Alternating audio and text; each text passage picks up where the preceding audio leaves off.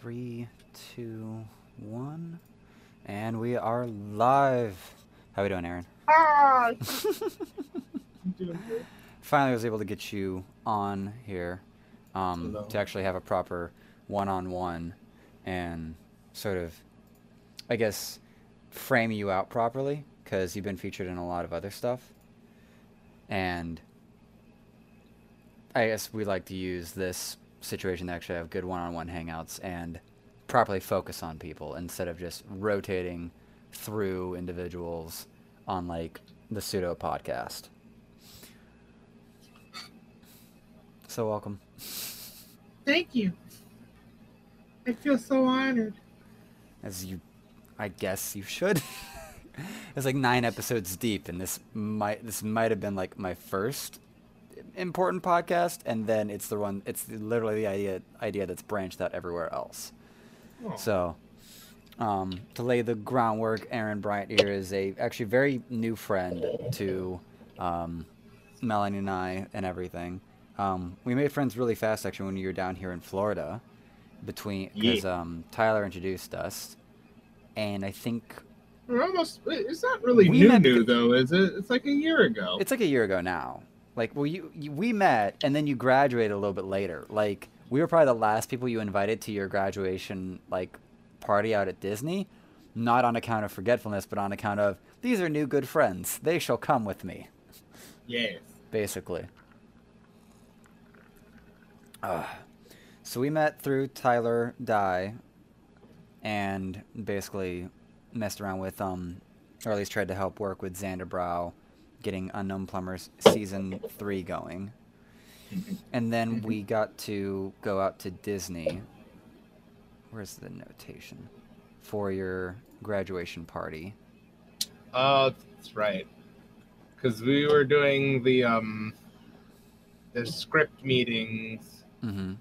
That's where we met, and then I did the filming for.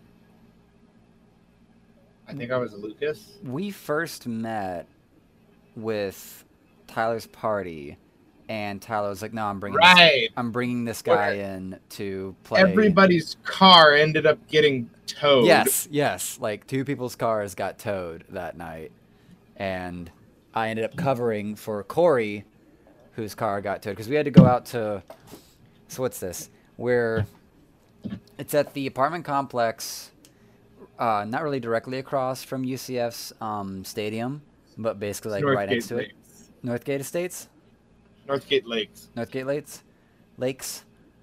Don't So live there. It's terrible. was it actually terrible outside of the whole car towing thing, or? I mean, outside of that, when I first moved there, it was pretty great. And then, like a year or two into me living there, there was a new manager of the housing, and everything started becoming terrible. The new housing manager was the one who got rid of the theater. Okay, break that one down. I remember you raging about this. Yes. So there was a theater in my apartment complex, a small theater with like theater tier seating where it was like 4 seats in a row, but like 20 seats in total. So it was like one, two, three, Yeah. four. And there was like a projector in the room and a sound system. And they replaced it with another gym, which there were already two. Seems redundant. It seems to take away a really good opportunity to watch movies with people. Yes, that's why I was angry. As a film student, I'm sure you could understand my vitriolic rage. Oh, Jesus. Oh my gosh. Yes, I remember you screaming very loudly by the pool in the middle of the night about that one. Yeah, And then, it was scream worthy. well, that was a fun night outside of like what it cost. Because that was actually Yeah, because we had a good hangout with Corey, Billy, and Tyler, talking a lot of sort of rotating between. We were rotating between so many topics that night, D&D, and other nerd culture stuff. I feel like we probably touched on like DBZ abridged, and a probably you guys lot. jumped into Hellsing or something. Um, but as I remember, I was leaving. I was like walking from the pool to the parking lot, and I saw a tow truck leaving with a sedan and went, "Oh, that sucks." And then I couldn't find my car. And I remember kind of where I parked. And then I came back and went, They did it so fast and silently. "Oh, it's ridiculous." Here's like, I have the impression because that was, if you were there, or you may or may not remember when we were actually at the tow truck company's location that night, they had one tow truck, which means they literally probably picked mine up at the beginning of the night or something like that, drove all the way to Forsyth from like the UCF side of town, which is like a 30-minute one way, and then drive all the way back to pick up Corey's car to take it all the way back. Yeah. And then we're hanging out in front of there for probably 30 minutes waiting for him to get back from his most recent catch. Disgusting predatory businesses. Well, it was really ridiculous on account of there was available parking. There was like a massive parking lot way in the back of the damn complex. But it was during, I think it was like the summer. Yeah, it was around the summer. And well, your graduation party was a while away, so like maybe summer, like post spring semester was a bit away. But it was still like nobody was there. Yeah. Though, like the apartment complex was primarily empty. Yeah. And they dead ass like must have been like scanning like, oh, that guy pulled in. I'm gonna wait till he's gone. Then I'm gonna look at his car. Oh, like I how is that legal? That kind of business practice? I think that's just the play. I don't understand what kind of challenge they came into that led to, we're gonna tow everyone that doesn't park where we want them to park. I don't think that it was necessarily a problem that occurred. I think it was that housing person just got way like controlling. I said, extraordinarily. Well, like, here's a question to ask. Going back to like your theater thing, is there any? Because I know there is. Because we tried this back when I was at Valencia. What films are like limited in terms of like giving a view to the public? So like we were trying to figure out what movie or what sort of auditorium we could use or setting we could use to have like a big sort of cinematic event, and we found out we could only use Mockingbird or To Kill a Mockingbird, and there's like a limit of people you could show that to for free or for charge without having to like contact for licensure fees. But I don't feel like a 20 or 25 seat like side room at an apartment complex is going to be a legal fucking issue. It's just an extra large living room. And I don't feel like that's, I feel like it's already there. Why are you going to go through buying a bunch of other fucking workout equipment to populate a third gym? Unless there, like, is there that much demand for a fucking gym? I really didn't. At a complex of UCF students who automatically have membership to UCF's gym, which I'm gonna guess is like a 24-hour gym, and he's gone. Is he gone or am I gone? I don't know why it did that. You okay there, Aaron? It said I was AFK. I need to fix a setting. I need to fix a setting. Please hold, everyone, while I fix this Discord server's setting, because I'm an idiot. I was so confused. I'm like, but I'm right here. I'm at my keyboard. Yeah, it's set up for an AFK channel, and now it's gone. No AFK channel. Cool. So now we are safe from that. My apologies. It's okay. I forgive you. All right, so then let's roll this backwards before we met. Because that night ended well. We went to Forsyth, paid the money, took our cars home, and that was like 2 in the morning or something. It was pretty straightforward, and I got paid back and everything. So if we're gonna get a little bit of the intro play here of where do you, like, what would you call your career, and where would you say your career began, if anything like that? When I was 11. If we're getting down to like the iota spark that created This monstrosity.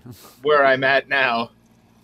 I was at a party in Tennessee in like the Bellevue area. I was visiting my dad for the summer, and it was a block or a house party for one of our neighbors. Mm. And there was another group of neighbors there that was like the neighbors the house down from us. And I started talking to my dad, and I was just sitting there being awkward because I was a very awkward child who grew into a very awkward adult, but the kind of awkward that worked for me, you know. Pretty happy about this kind of awkward for some reason. And so my dad's getting along really well with them, and I talked to one of his one of the people's children, and we get along well. And talked to his brother, his younger brother, and we get along well. My dad tells me we're gonna play a game, and I'm like, okay, what game? And it's like Dungeons and Dragons, and I'm like, I had only heard like vague, like tellings of it, and I was like, okay. So he takes me to the shop. He buys this bunch of like old decrepit books.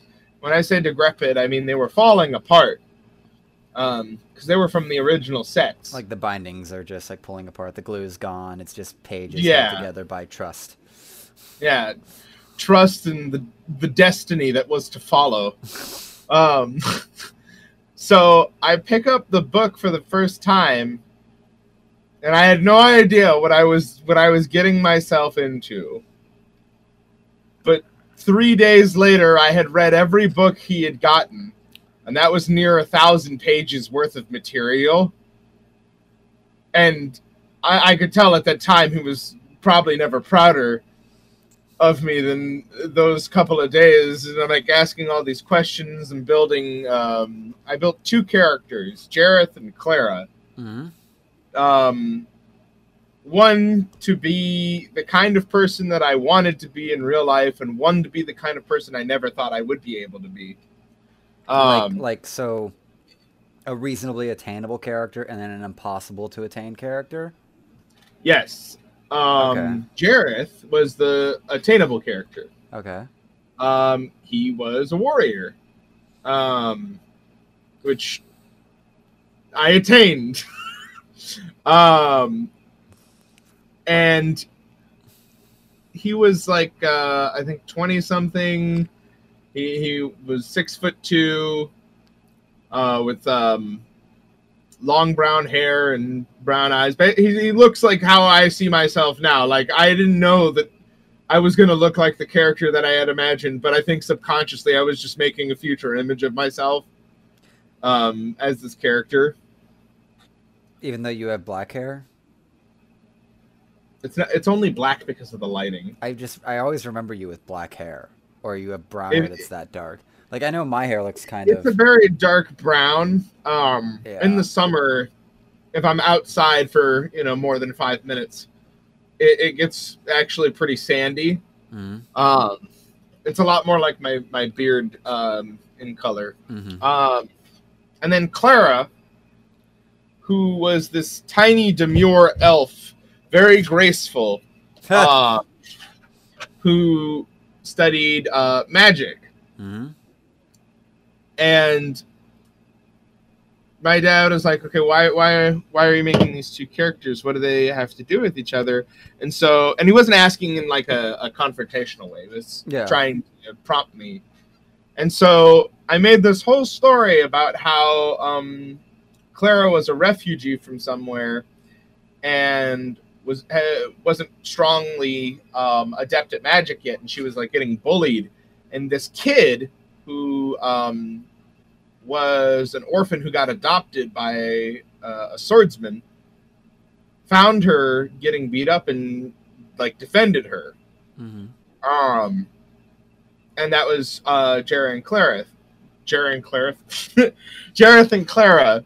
That was their story together. And eventually throughout play, I ended up getting those two characters married, which now I realize as an adult is basically a child going with two action figures. Now, kid. Kith, kith, kith. Kith, kith, kith. Yeah, it's basically exactly like that. You are the Korean director with his 2 Oscars. And in the long terms of the story, they kept getting in situations where Clara kept dying. But death isn't nearly a permanent thing. In D&D. Yeah, so Jareth was really not okay with them continuing to do that. He had never died up until that point. So wait, okay, let's break this down. This isn't you writing story. These are D&D stories, meaning that through chance, decision making, and the DM's God-given talents, or godlike talents, Clara, your ultimate impossible idea, keeps dying, while the attainable ideal, the attainable like character, just never dies. He never died. Like ever. It's almost like those that actually can exist in the real world are realistic and thus can survive, and those that are impossibly conceived actually cannot exist in the real world. Indeed. So Jareth was having like really big issues with her dying, because he was in love with her, and he was like, you gotta stop doing it. It was like, why is this any different than you doing it? It's like, because I don't die. Eventually, there's a mechanic when you die and come back, you could go crazy from it. Oh, okay. Eventually, Clara developed like multiple personalities. So comes with brilliance. Yeah, from the tragedy of dying so many times. One was a dwarvish nursemaid. And this elf thought they were a dwarf who was helping someone deliver a child. Another was a prostitute who thought that Jareth was their best customer. And then I forget. Oh, the last one was a small child, like a cowardly, timid child. And it got to the point where it was basically making it impossible for them to like live any sort of life. So he went off on a journey, and I shit you not. Okay, real quick. Mm-hmm. The minor context to this is that, one, your DM is never letting your character actually just die and be gone forever. Because I remember that's one decision that can probably happen in a session. Well, we also kept trying to bring them back whenever they did die. Yeah. They have a chance to fail and not ever be able to come back. Yeah. But okay, so yours has always been able to come back thus far. So that happens. And this is all happening when you're like 12 and 13, I guess, or something? It was over the years of role-playing that I did. It's just the continuation of these character stories. Okay, I just want to make sure that's clear to everyone that this is like an 11 to teen with this character losing its fucking mind, not being able to permanently die and leave and have to create a whole fucking new one. And back to where you were about to go? So Jareth was finally sick of it. He went and he found, and I shit you not, St. Nicholas. This was during one of our Christmas sessions. Of course it is. Of course it is. Demanded from him a way to cure Clara's illness. And so he gave him a map to this device which separated souls that were trapped within the same vessel. And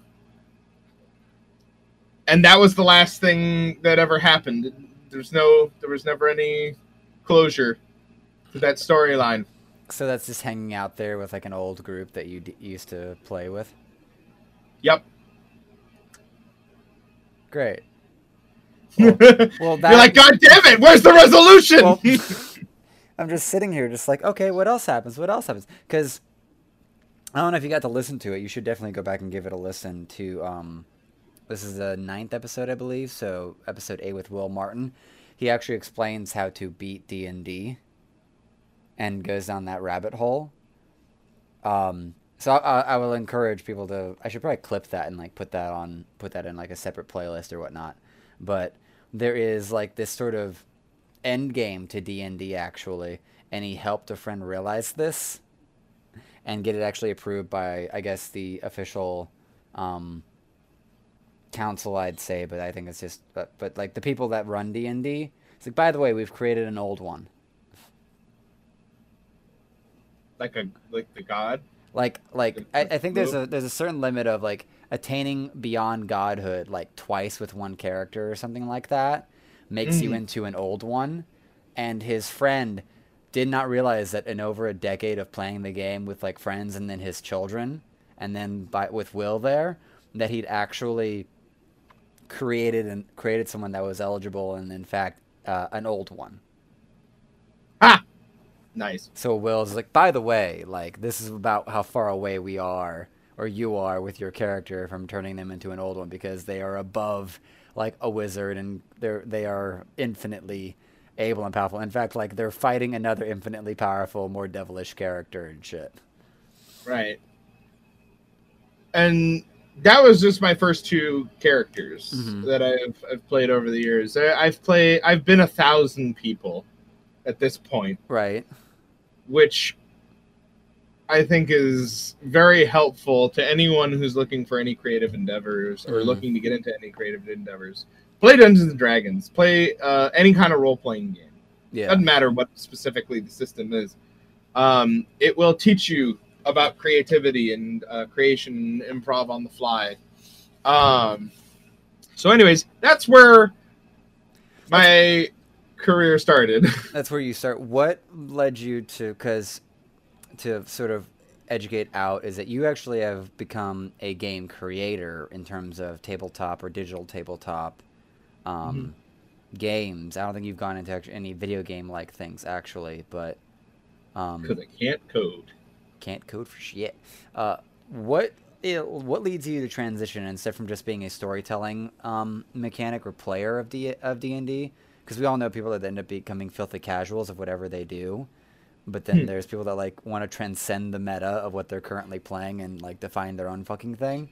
What I guess intimated you towards making your own tabletop and card games?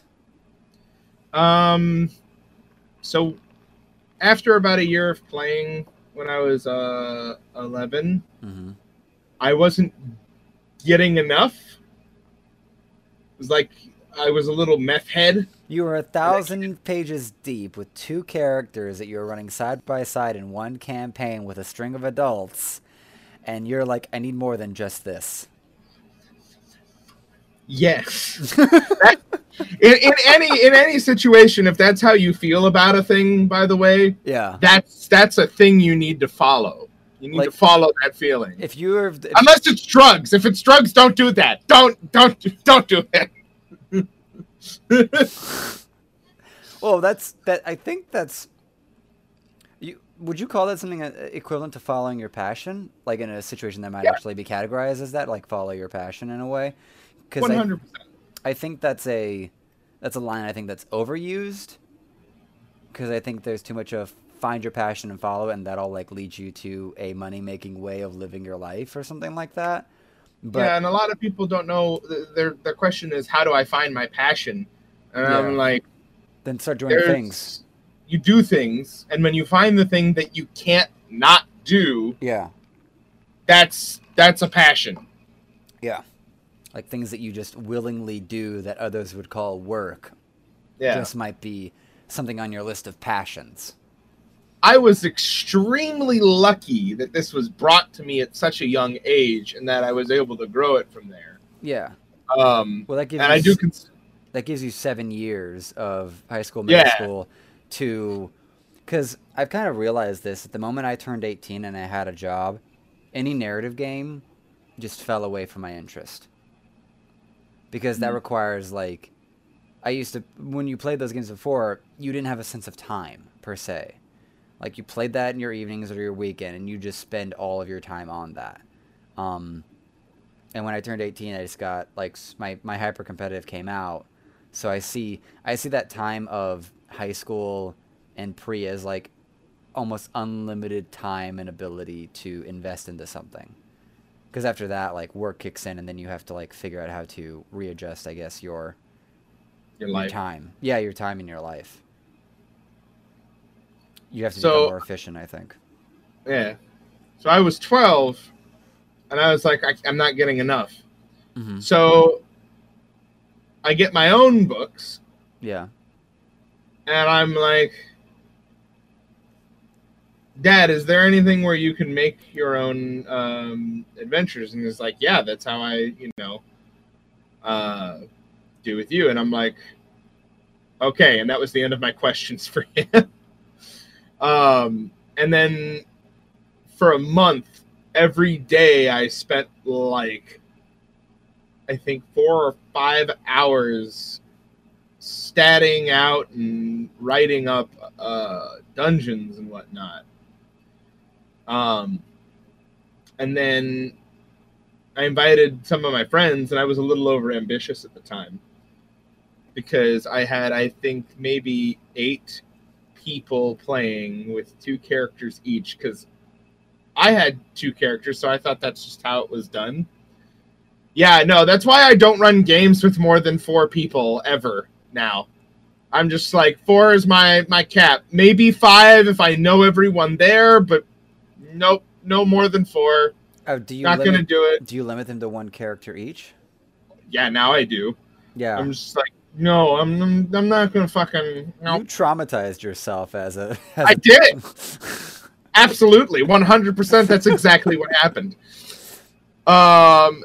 And so the day came. Everyone had fun, but for me, it was like herding cats. But the cats had duplicates of themselves, and every cat also breathed fire.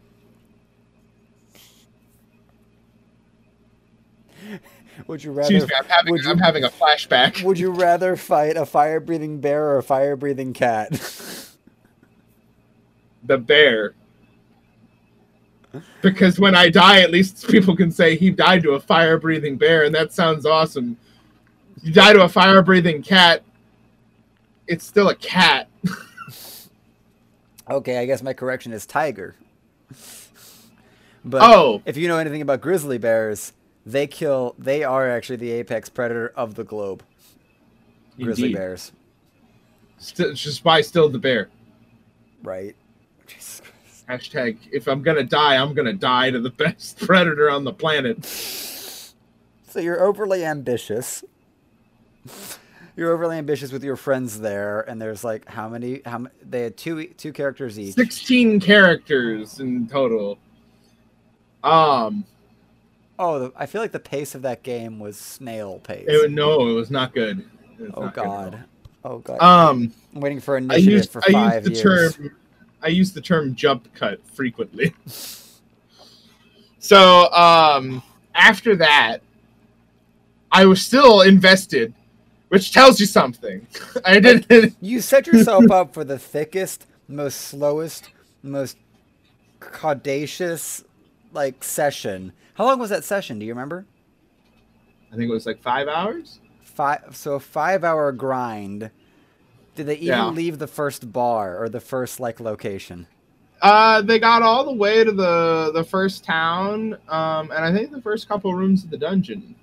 Okay. But that being said, I was trying to keep them in a dedicated pace. Yeah. I didn't let them stay in one area too long. Mm-hmm. I was much more railroady as a child. Yeah. Fear. Because my head was, this is my story. You're all just people in it. Which is not the mindset to have. And I'm basically like, now I'm super zen about it. I'm like, yeah, do whatever the fuck you want, man. I mean, the other day somebody literally launched a nuclear silo in one of my games. And I didn't stop him at any point. I'm like, yeah, just fucking push the button, man. It's all good. And he blew up an entire riverside civilization because they wouldn't give him water. And he was a robot. He didn't need the I water. forget if it's have you I know you've met Billy. Have you met Evan yet? Probably. I have a bad memory. I'm not sure if you have yet because I actually have not had Evan on any podcast yet actually. Other than the beta ones back when we were testing out JHP. He's apparently the one that anytime they come into a town, his immediately move is to find and kill the sheriff. Which isn't nuclear, but Wow. it's the epitome of I'm always here to fuck shit up. I am nothing but a fuck shit up person. I want to play a game with them. Only because a lot of my games, I run them very realistically. People wouldn't just stand by and watch their sheriff get killed. Unless you're That's not how communities work. Unless you're in Django. Unless it's Django Unchained. See, that's the thing, though.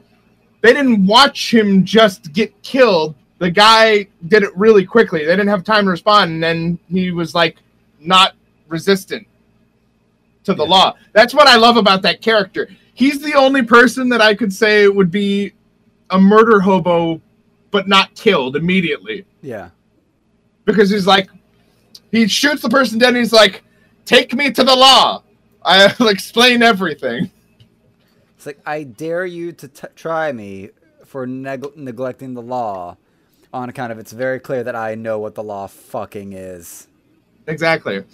So anyways, I was 12, went through the game, still wanted to do it. And over the years, I actually kept working on the same dungeon. And... Okay.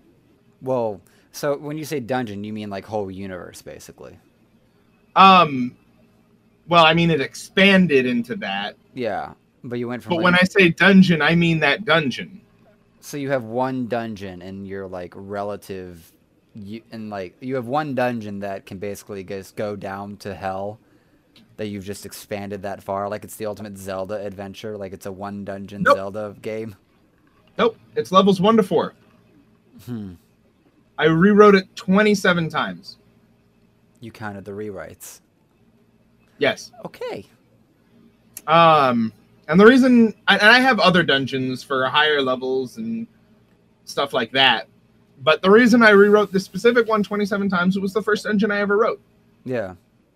I added plot elements and characters and like real story to it. And it became about a town that has suffered numerous like casualties, or not casualties, atrocities over the years, but it's still standing, kind of like Tornado Alley, how people for some Just reason keep rebuilding. Yep. Well, it's like Florida and tourists. Yeah. And so I wrote that 27 times. The 27th time was like 4 years ago. That was the last rewrite I did of it, and that was the moment when I looked at it and I'm like, I'm satisfied. Okay. And during that time period, I've worked on all manner of other stuff. Yeah, but you kind of always come back to, that one. Just, is that like where you just always are picking for perfect? Because it feels like that's the foundational block that you started with. Yeah, and I think that's why. It was, in my eyes, the real start of me becoming creatively self-aware. Like instead of being creative and thinking everything's golden, but becoming creative and recognizing flaws over and over? Yes, like that. Because I was able to critique my own work. Yeah. Through that, and figure out what, was full of plot holes, what story elements I needed to add, why something didn't work in a certain position. That first dungeon is still very tropey, but tropes, and this is always true, people, tropes are not a bad thing. Well, there's a reason they're tropes. There's nothing that's actually original. Right. So why not actually rotate the originalities just well enough that they smell fresh?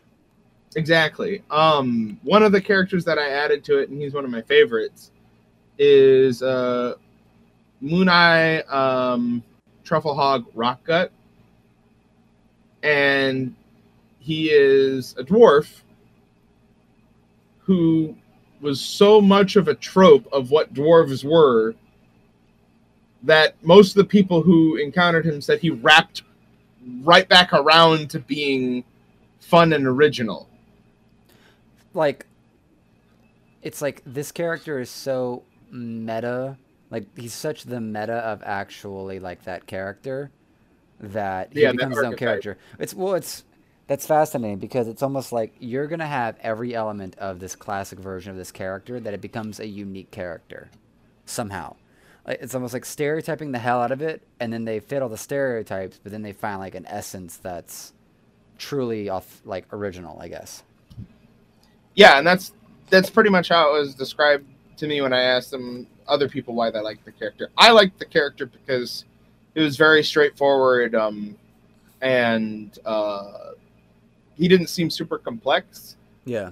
um, but he didn't need to be. And over time, he actually, I realized, was more complex than I thought he was.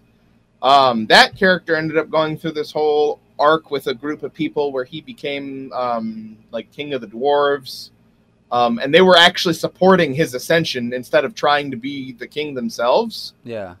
Like the characters, like he didn't want to be king, and they were like, "No, you need to be king." He's like, "But I'm not king material," and they're like, "Listen, we get that you're scared, but you're clearly the best option for this." And so the characters supported his rise to the throne, and it was weird to see that because I so expected one of them to just make a power grab. That's kind of what I was hoping for. Were you You playing know, this character, or was this just was this a character? no, it was a character that was an NPC. Oh, okay. Non-player character, right? Yeah, non-player character. Yeah. Um, and the other players, one of them was playing his nephew. They were all dwarves though. Yeah. 'Cause So that all was the like the PCs look to the NPC and they look to the non-human and say, "You are our man now. You are the god now." basically. Um, in terms of when I started branching out from just doing role playing stuff, I think I was about 18 or 19 at the time Mm-hmm. when I realized the only thing I knew of role playing was Dungeons and Dragons, which isn't necessarily a bad thing. But for me, it felt like I now had such a limited toolbox because I knew there was other things in the world that I just didn't know about. So I started looking into other RPG systems, and then I looked at Dungeons and Dragons, and I was like, you know, this rule's stupid. I don't like this rule. I'm going to do this instead. And all my players were like, okay. And then we played with it for a little bit, and they were like, that's pretty cool. It works better now. So you were you were optimizing that version of D&D in a way, or? Yeah, I was running first edition at the time. Oh, okay. They're like on edition like 4 or 5 now, right? They're on fifth edition. Fifth edition. Yeah. Which the only one that I really love out of those is the newest iteration, which is fifth edition. Fourth edition, I thought was, at the time that it came out, I lauded it as basically an unholy sacrament, an affront to God. But I realized that was me just parroting my father's words. I was a kid. I wanted his approval. Yeah. As an adult, looking at the system's well made for what it was trying to do. The problem is they didn't get the tools that they needed for that system made, because it was originally meant to launch online. Fourth edition was. With all sorts of tools to help play online, because people were starting to play online. Yeah. For like voice calls and whatnot. Yeah. And it just didn't translate very well to paper and pen, which is fine. You know, they had a specific goal in mind for it. The great part about 4th edition's designs, though, was the enemies. They had really interesting combat mechanics. But I was running 1st edition at the time, and I kept changing rules to it, and eventually I was talking to people, and they're like, you know, we're not playing D&D anymore, right? And I'm like, huh?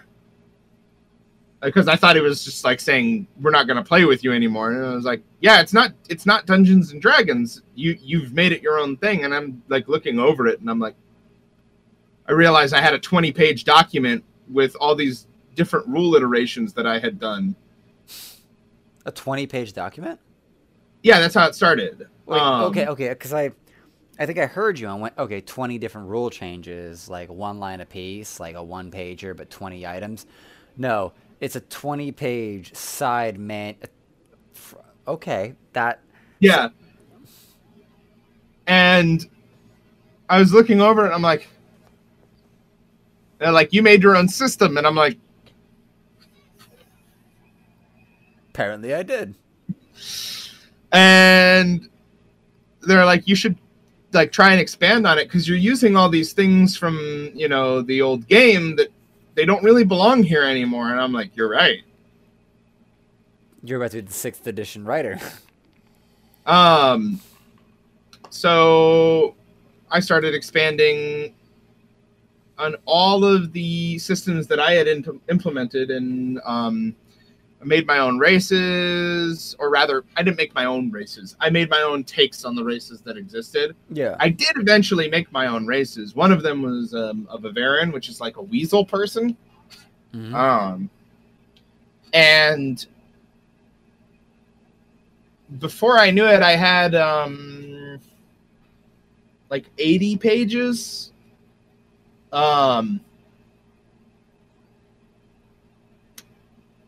With wholly unique systems that were my game entirely. Which, now that I think about it, is hilarious, because that took me like, I think 4 or 5 years to get that much done. Yeah. During that time period, I was going through a lot of like weird, different emotional stuff, though. I was taking. What was that high school area? High school, middle school area? No. Really, I got most of my work for that done when I was 19 to graduating college. So actually, in the last like 6 years per se. Basically. Yeah. And the reason I laugh at getting 80 pages done in that time frame is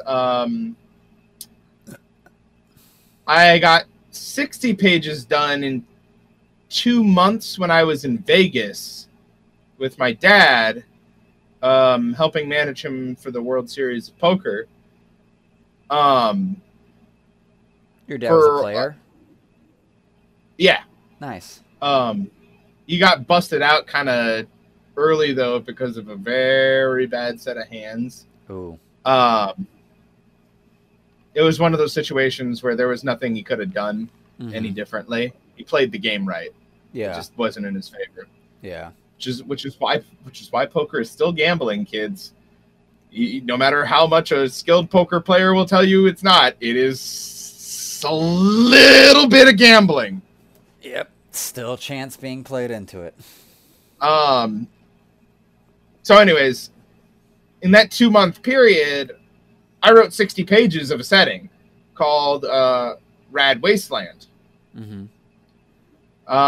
Fast forward to now, I have 128 pages of that setting done after I basically had to rewrite the entire book. Yeah. Because of the way that the Fantasy Flight Games third-party laws work. They're not open license, which means that you can't use their system to create your own like settings and whatnot, which is something great about Dungeons and Dragons. They're pretty much always open license after the first 6 months of release. Yeah. because they actually want people to Innovate. make and innovate. Yeah.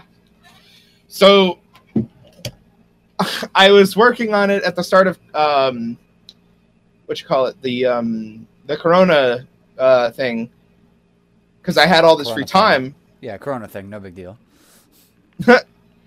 I mean, it wasn't for me. I've just been in this attic for like 2 months now, day after day. Day after day, slogging away with this mouse and keyboard.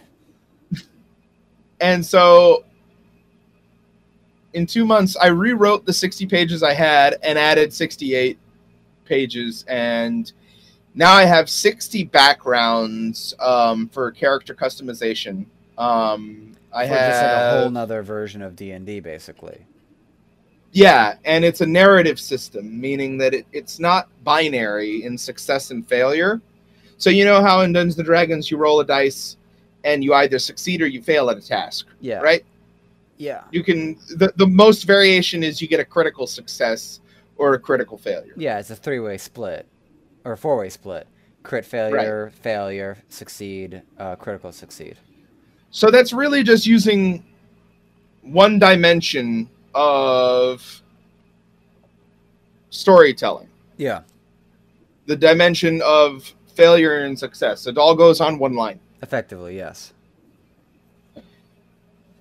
The Fantasy Flight game system started using a set of dice that had 3 symbols on positive dice and then 3 symbols on negative dice. Mm-hmm. The positive dice had success, advantage, and triumph.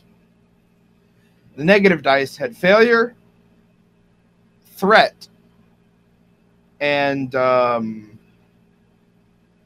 forget the name of the opposite of triumph, but it's like I'm just going to call it like a catastrophe or something. Okay. And what that does is you have the binary of success and failure on one line, right? Mm-hmm. Now you also have the line of advantage and threat. And then on top of that, you have a Z delta of triumph and catastrophe. So now your story elements have 3 dimensions in which they can travel. You can succeed at something, but cause something bad to happen through that success.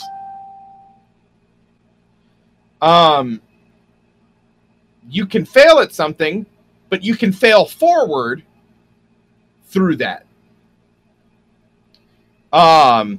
You can succeed at something in such a triumphant way as to absolutely crush everyone, or you can succeed at something and it causes the worst possible result.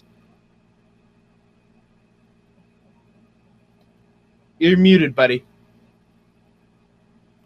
Because I don't want to have the keystrokes. So instead of the binary, have you created sort of like a tertiary, quadrary set of... It's tertiary, It's tertiary, yeah. Which I think the math on that would be exponential.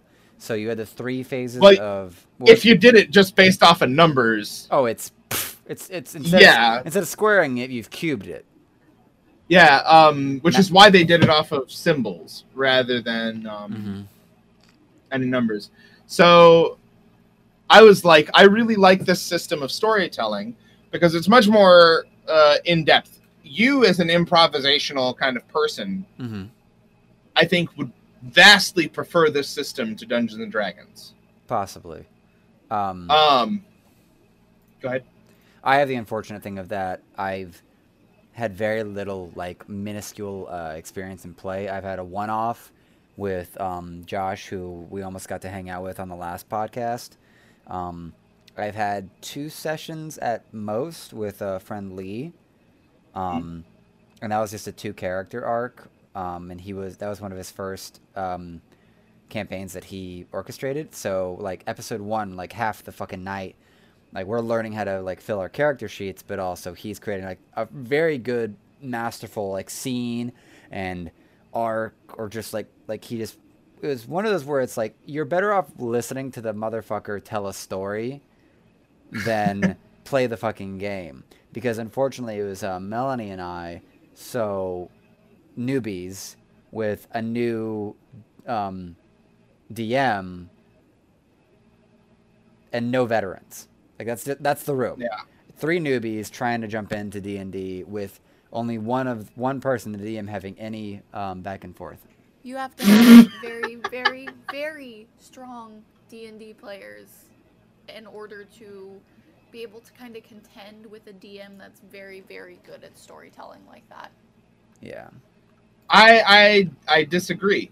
Because for all my experience that I've had, I've guided a complete group of new players through how to play the game and have fun doing it. But then again, I've also been doing this for over half my life. Well, I didn't hear half of that, so I'm going to kiss Aaron and go away. I'm right here. Why aren't you giving me a kiss? What? Give him a kiss somehow. I don't. There you go. Yay! You soft bun. I am. I mean, all that being said, what it sounds like is there's scheduling issues for you. Or not for you, for the other people involved. Yeah, there was. There definitely was. There definitely was for that situation. Oh, I have to So, fix that. With that, I invite an opportunity for you and Melanie. Just make a time that you want to play, and I'll work around it. Word. Well, I think we would appreciate that. Well, we stopped doing that with our friend Lee. It became a sense of obligation and not something we looked forward to. And whether that had to do with where we were at the time in terms of what we want to spend our time on, and also how the experience had gone for us. That's fair. There's something to be said about taking dancing lessons with someone who is passionate about it, but their teaching style or their experience level or something like that doesn't cater to it, or there's something in your life that just makes you go, I have to spend my time somewhere else right now.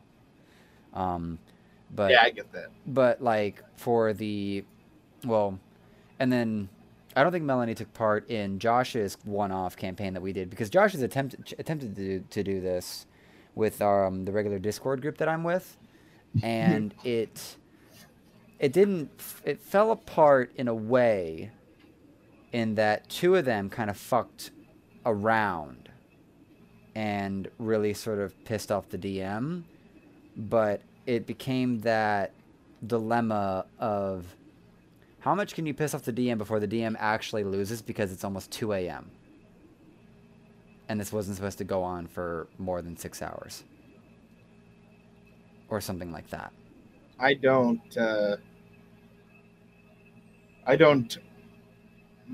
do that.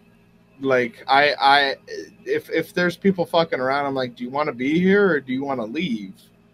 Yeah. Because if it's that bad, like the way you're describing it, I'm just like, listen, there are people who want to play the fucking game. Well, that's where they would describe bullshit of like, I'm running around screaming everywhere in this cave that we like just got into or something like that. Or one of them suggesting, how about you strength test and punch the wall? Like, exactly. Like idiots? I think it was just one of those where Josh was really like hopeful on it, and while there are some of us that could have been more about it, he just hasn't gone back to it, either because of his family, the needs of the family, or just the ability to have a regular thing. Because, I mean, the unfortunate thing about, at least for me, and I think Melanie and I are both like this, is that dedicating ourselves to something weekly has to have a very, very good fucking reason. Like, since I turned 18 and left sports, I have not dedicated myself to anything weekly at all outside of school, other than ballroom dance. Ballroom dance has been the only thing that and there was a lot of reasons that went into that, between the girl that I was wanting to take to that, to like swooner, and then continue going in spite of her breaking my heart and everything, and going, no, I want to learn this shit. Fuck her. That's been the only shit, because I was putting my money on that, and that ended up being able for me to give a piece of art that I helped choreograph and make and produce and record and give that to my mom while she was in the hospital, like months before she passed. And I still laugh hilariously about that moment I show her to her. And she's like, oh yeah, I know exactly where you're at, honey, because you and I were we get into something, we're like, just like laser beam focused, because she just read it on my face and shit. So that was like a really good fun moment, like with an iPad in the middle of Winter Park Hospital. So that's that's the only reason we've had with D&D, and that's where I think, especially with Melanie's issue, we're doing Hotbox voice cast. Hey. The only reason she isn't a part of the next episode with the Avengers 2012 is because it's been so frequent that it's drained her introvert energy. And so this monthly version might actually bring her in better. So between, it has to have a good reason for us to devote to it weekly of anything, and two, there's so many things we want to do or cycle through that if we were to do a D&D session, for me, I'd probably have to commit a production element to it, because I've had it in my mind for a long time that I'm not doing anything unless I am using it towards a greater goal. I got you. And I've learned how to just schedule vacation time and go out into the woods and fuck around, so to speak. Shout out to my boy Jose, who just got married in his bachelor party. But I'm way too efficient of a personality to commit time consciously and not do everything I can to maximize it. Like that's fair. Like the Hotbox voice cast is at its base is Tyler's project, but if he wants to do a pure audio version but gives me the freedom to create a video side of it with like character images, webcam capture of the actors, with text and intro pieces, like create a relative video interaction of it, to showcase the physicality out of the voice actors, show who their faces actually are, present their names very clearly to like grab better at connecting to the actors. I just see it as a better way to market people. So whether or not that actually brings Pseudo to a higher level of clout, or just distinctly provides good marketing for the people that I work with, that's kind of how I think about it. And that extends to like a lot of the shit that I do. It's kind of where I stream like every night, even if it's probably for like just 2 or 3 hours. It's like I might as well be on. Well, that's why I said whenever you feel comfortable doing it. Yeah. There's no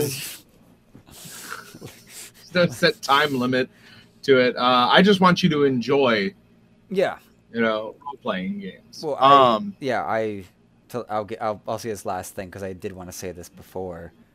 I want to be better about getting the businessy side out of me and getting more the improv side of me out. To be more free to, I guess the simple line is to be silly or to be consciously creative.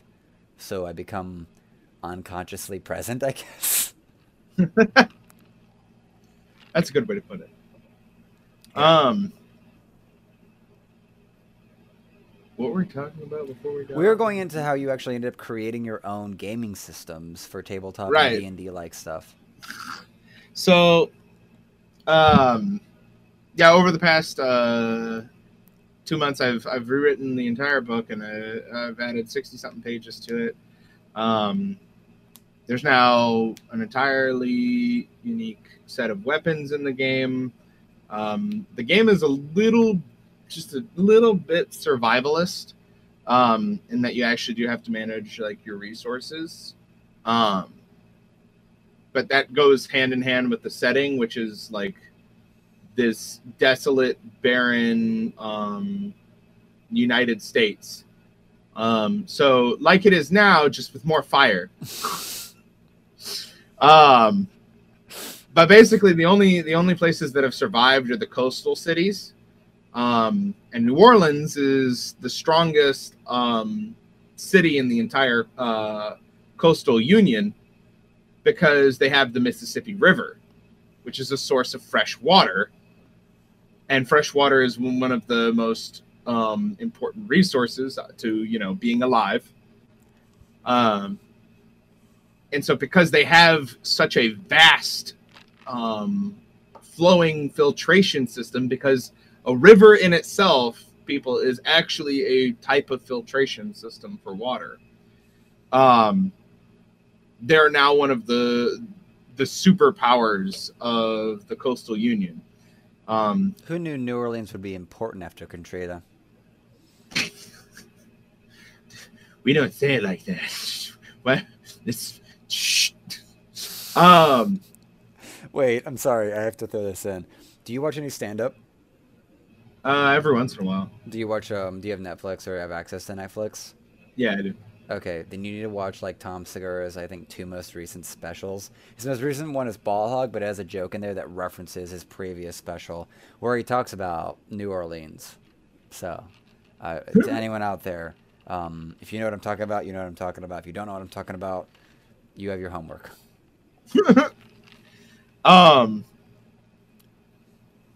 And so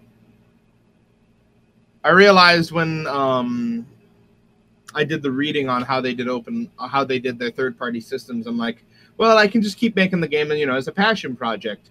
And then a bunch of people were like, no, you should make your own system. And I'm like, but guys, it's not that easy. And they're like, yeah, but you're you. And I'm like, I guess. And I was like, I'm just going to keep doing what I was doing. And I laid down to sleep. And then 3 hours later, I woke up and my brain was like, you have to do it. I was like, fuck! And I spent 12 hours with the rising sun, mind you, which I'm a nocturnal person. So me being awake while the sun is going up is fucking heresy to me. So I spent the next 12 hours basically rewriting how the system works with a new set of dice and a whole new set of probabilities for how the game is supposed to work. And I made the cascade system. And the reason I call it that is because it goes down like a waterfall from the largest dice to the smallest dice. And essentially, and I'll explain exactly how it makes sense, the more skilled you are at something, the less chance you have to fuck up, right? Yeah. So you go from the largest dice, which is a D12, down to a D6. That's where you're pretty skilled at something. And you go from that to a D4, which is the highest level of skill you can apply to a dice in that game. The D12 has 2 sides with blanks on it, a bunch of sides with only 1 symbol on it, a couple sides with 2 good symbols on it, and then 1 side with like a critical success. And the same thing is applied to the inverse on like the negative side. So everything that I'm saying for the good dice also applies for the bad dice. When you get down to the D6, there are no blank faces on a dice. Only 2 faces have 1 symbol on them, and every other face has 2 symbols or the critical success symbol. Okay. And then when you get down to the D4, it only has 2 symbols on each face, which means you have no chances to just get one thing or a blank. And every roll of a D4 is basically going to be you getting either 2 successes, 2 advantages, or a success and an advantage, or the critical success, the triumph. And the inverse, of course, and the opposite of that. And the inverse of it. So, so you never have a success failure moment. You have a success advantage, or success critical, so to speak. No, there is the contention. So whenever you're rolling your die pool, you build your positive dice, and then the GM tells you what the negative dice are in that pool. Have you do you only have these in digital form, or have you actually created physical replicas of what these dice would be? I actually am talking to somebody about seeing if you would Make physical print die. those dice. Nice. Yep. But right now, excuse me, I only have a digital Representation. representation of those dice. If you want, I can actually show you on Roll20 what those dice look like. Yeah. Let me see if I can figure out how to make an easy view of that. Huh. Let me think. Might have to create a new scene for this. Do you have an image? Is it just gonna be a straight image? No, I was just gonna roll a couple of the dice. I sent you the link. Okay, let's see here. Rad Wasteland. I already have an account in Roll20, and I'm not authorized. So I don't know if you can see all the buttons on the bottom when you click into it, when you like press launch game.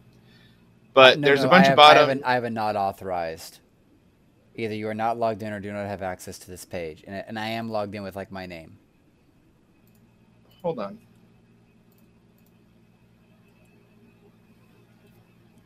Try this instead.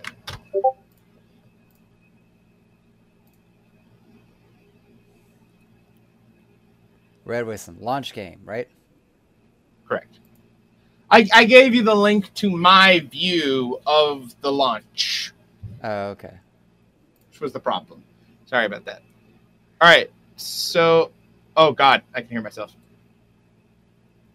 Settings wheel in the upper right-hand corner. Click on that. Settings. Yep. And you want to go down to, I think it's chat tech. Or I want to broadcast to others. Just put it to none. Yeah, nothing. Is there a save piece to that? Okay, I guess that updated it. Are you still hearing me? Not in the thing. I can still okay, hear cool. you here, though. So, do you see a bunch of buttons on the bottom of the screen? No. I see Okay. our two faces. So I think if you click on like the three bars with three dots next to the setting wheel, Yeah. it should say collection. You can click on that. You'll see the name for a bunch of macros. Yeah, 1B, 1K, 10, 1P, or 10. Yeah. Right. So those are all the different dice. You don't need to add them to your bar. But let's say that you are trying to do something with like a strength test or something, like you're trying to lift a boulder, but you have no skill in athletics. It's a big boulder, but you're pretty strong. You're like 3 strength. So I'm going to have you roll 3 purple. That's your set of dice. Versus 3 red dice. So the red dice populate. Then you compare those the symbols that you roll. A bullet is a success. A horseshoe is luck. And a water droplet is a salvation symbol, but you didn't get a water droplet. You weren't lucky enough. Okay. So are you showing this anywhere here on screen? Because otherwise I just have the graph and stuff, right? Oh, if you look on the right-hand side where the chat is, you should be able to see okay. the dice. Okay. Alrighty. Oh, wow. That's a lot of things happening way earlier. Way before I got here, I guess. Yeah, just scroll all the way to the bottom. Roll 20. Okay. So, let me... Okay, that's live. Okay, cool. So, roll 3T base die with 3 symbols, the horseshoe, and 2 bullets? Yes. So that's the positive dice that you rolled. Okay. It's a Western theme game at its core, so... Oh, okay. Okay. I was about to be that's why bullets are good. I didn't know orcs had horses and guns. No, that's not... This game doesn't have... What in tarnation's happening here at Helm's Deep? And then the negative dice on the bottom... Are red, like Nazis. Are red. Sure, yes, like Nazis. So... Damn commies. Two Bull- skulls, a snake bit, and a radiation symbol, Snake which is the bit? worst. Yeah, okay, I can see the snake. I can see the snake. Can I zoom in enough Which to is- actually? Yeah, you can zoom in on. There we go. Which is actually the radiation symbol is the worst symbol in the game. Obviously. So Of course it would. success and failure cancel each other out. So your success, you have 2. You also have 2 failure. But the skull is failure, by the way. Mm-hmm. So you have no success and failure at the moment. Uh-huh. Your luck and snake bit, which is actually an old Western term meaning unlucky, Mm-hmm. cancel each other out. So you have nothing there. All that's left is that radiation symbol. Okay, let's do this. So what are we comparing the purple roll to the red roll right now? Correct. Okay. So the bullets and the Skulls. no. So the bullets and the skulls are positives. Oh, excuse me. The bullets in the horseshoe Are positive positives. because they're purple. If they're red, if they're red, they're negative, right? Like that's Correct. The color would represent what this symbol equates to. All the negative dice are Red. red. Well, no, they're red, orange, and black. Because of the 3 different versions of negativity, as well as there's 3 different versions of Right. positivity. Okay. Red So- is the simplest one. Mm-hmm. I think black is the second, and then orange is definitely the worst. Okay. So begin again, and I'm getting more drunk as this goes. Because this is like the rest of a Jaeger bottle, rum, and then like a dash of amaretto. A Jaeger bubble. All right. So you have 2 bullets, which count as 2 successes, and a Yeah. horseshoe, which counts as 1 luck. Uh, You have 2 skulls, which count as failures, and 1 snake bit, which counts as snake bit. Snake bit is an old Western term meaning unlucky. okay. Success and failure cancel each other out. So the bullet and the skull cancel each other out. Uh-huh. If you had more bullets than you had skulls, you'd be left with bullets, meaning success. So because of this, okay, because I can see the cursor, good. So that's where 1 bullet matches 1 skull, 2nd bullet matches the other skull, but the horseshoe will match the snake bite, leaving just the radiation left over. Correct. Okay. So basically, you just got the worst symbol in the game and nothing else. Well, isn't this a great example for people to become attracted to your game? So if you were trying to lift the boulder, I could basically just be like, the boulder crushes you. You take X amount of damage, and I'm being very simple here. Yeah, the boulder laughed and gave you kidney cancer. Have fun. The boulder takes you for a ride. What Used to Hashtag ride- Africa. The pioneers used to ride these babies all over the yard. So let's say that you're trying to lift the same boulder, but you've got some skill, like 1 skill's worth of training and athletics. Uh-huh. I'm going to have you roll 2 purple and 1 blue because the blue dice is you're a little bit skilled at something. Oh, wow. Fucking golly gee. I am acquiring sexual relations, am I not? Versus the 3 red that the rock represents. Oh. Okay, well, shit. Okay, that just got neutralized quadruple over. I just All right, went so- from fully erect dick to now there's an axe on my dick. Now, hold on. This isn't necessarily bad. This is what makes this system interesting. You got 2 salvation. That's the best symbol in the game. It can't be canceled out. Salvation period. being the water? The Yes. droplet? Okay. Salvation counts as a success and some sort of narrative implement that'll move the story forward. And the horseshoe is lucky. Is lucky, yes. However, you got 4 snake bit. All the unluck. So one of them gets canceled out by your horseshoe, and then you still have 3 snake bit left. So the 2 salvation you succeed and you change something about the narrative in your favor, basically. Right. So when you lift the rock, and again, this is a very simplistic example, you find the 6-shooter of justice underneath the rock. However, the threat is when you place the rock down, the 6-shooter of justice rolls down the mountain into the pit of despair. This is okay. I think my first impression is that, well, yeah, my first drunken impression with your game system is that it might come because I think because of familiarity over like decades is that D&D is very easy to run.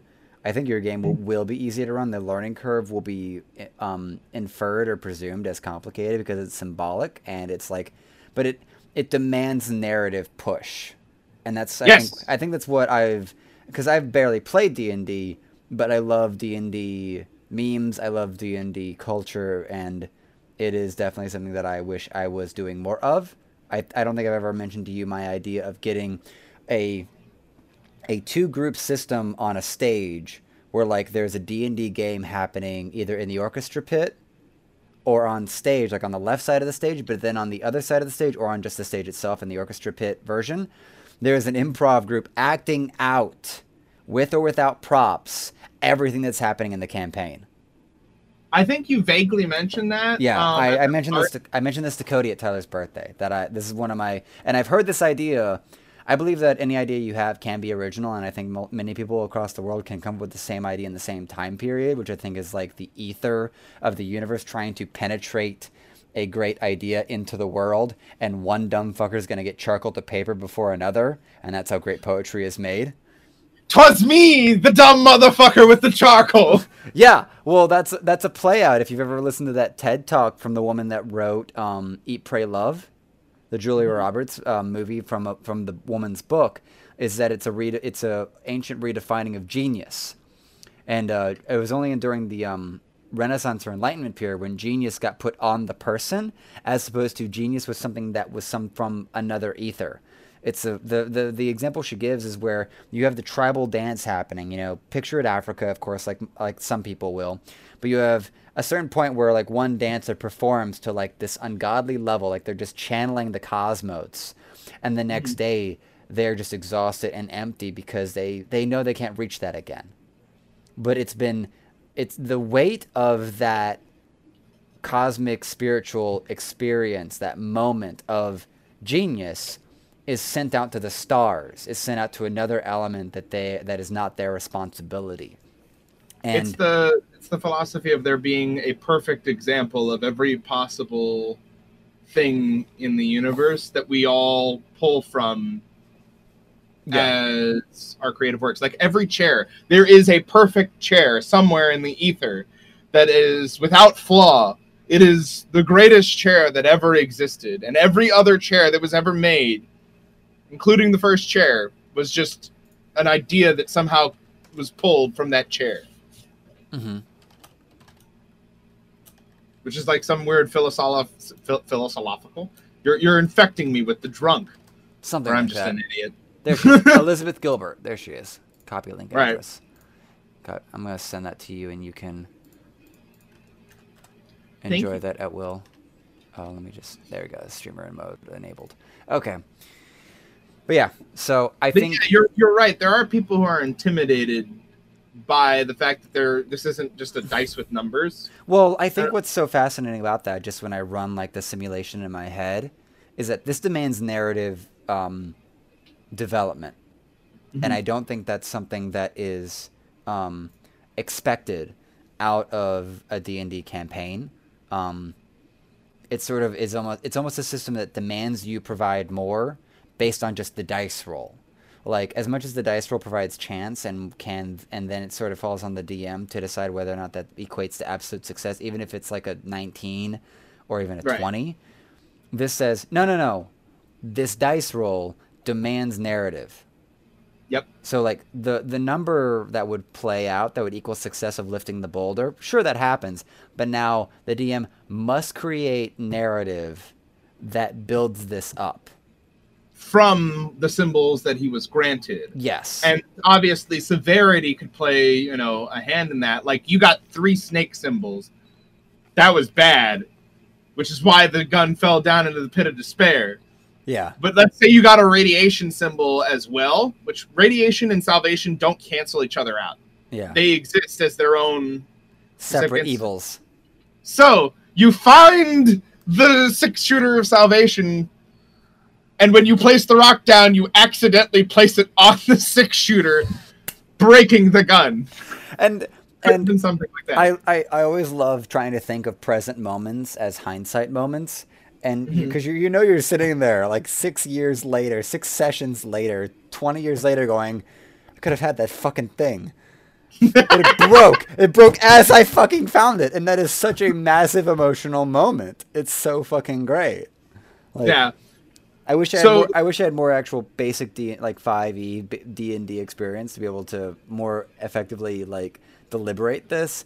But as someone who's just like survived off D&D memes and sees this and goes like, there's so much easy like, I would call it hindsight audience commentary, even as a player, that lets you go like, but that moment was so fucking great. Because when you're a player, you can't emote to it like an audience member does. But I think once you are outside of the game, like post game and like with time, you can then become an audience member to your own tragedy. And that just makes it so much more infinitely like. I think it's what it's the human trick of being able to laugh at your own pain after you've gotten over cancer, basically. Schadenfreude.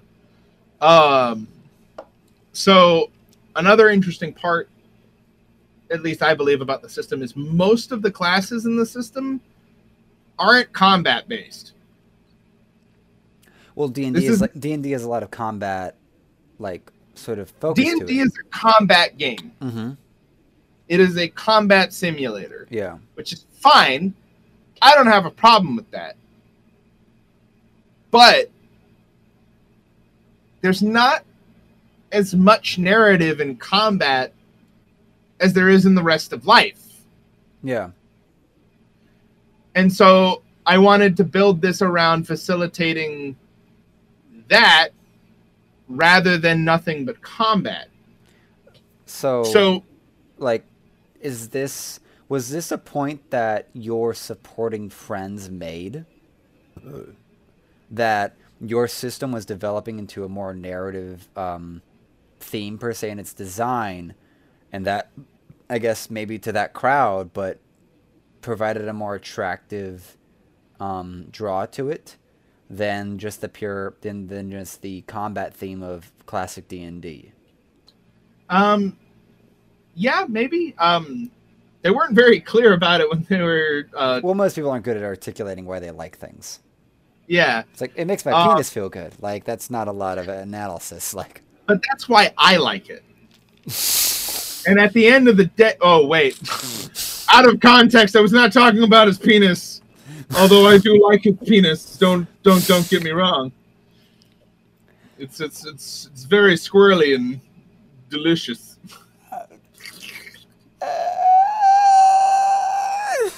Can you pass me the drink?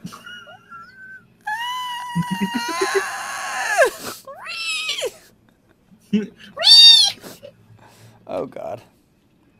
I think I'm gonna cramp my, like, not my quad, my hamstring. I'm gonna cramp my hamstring. Don't do that. Yeah. Well, if I keep drinking, there's hope yet. So that's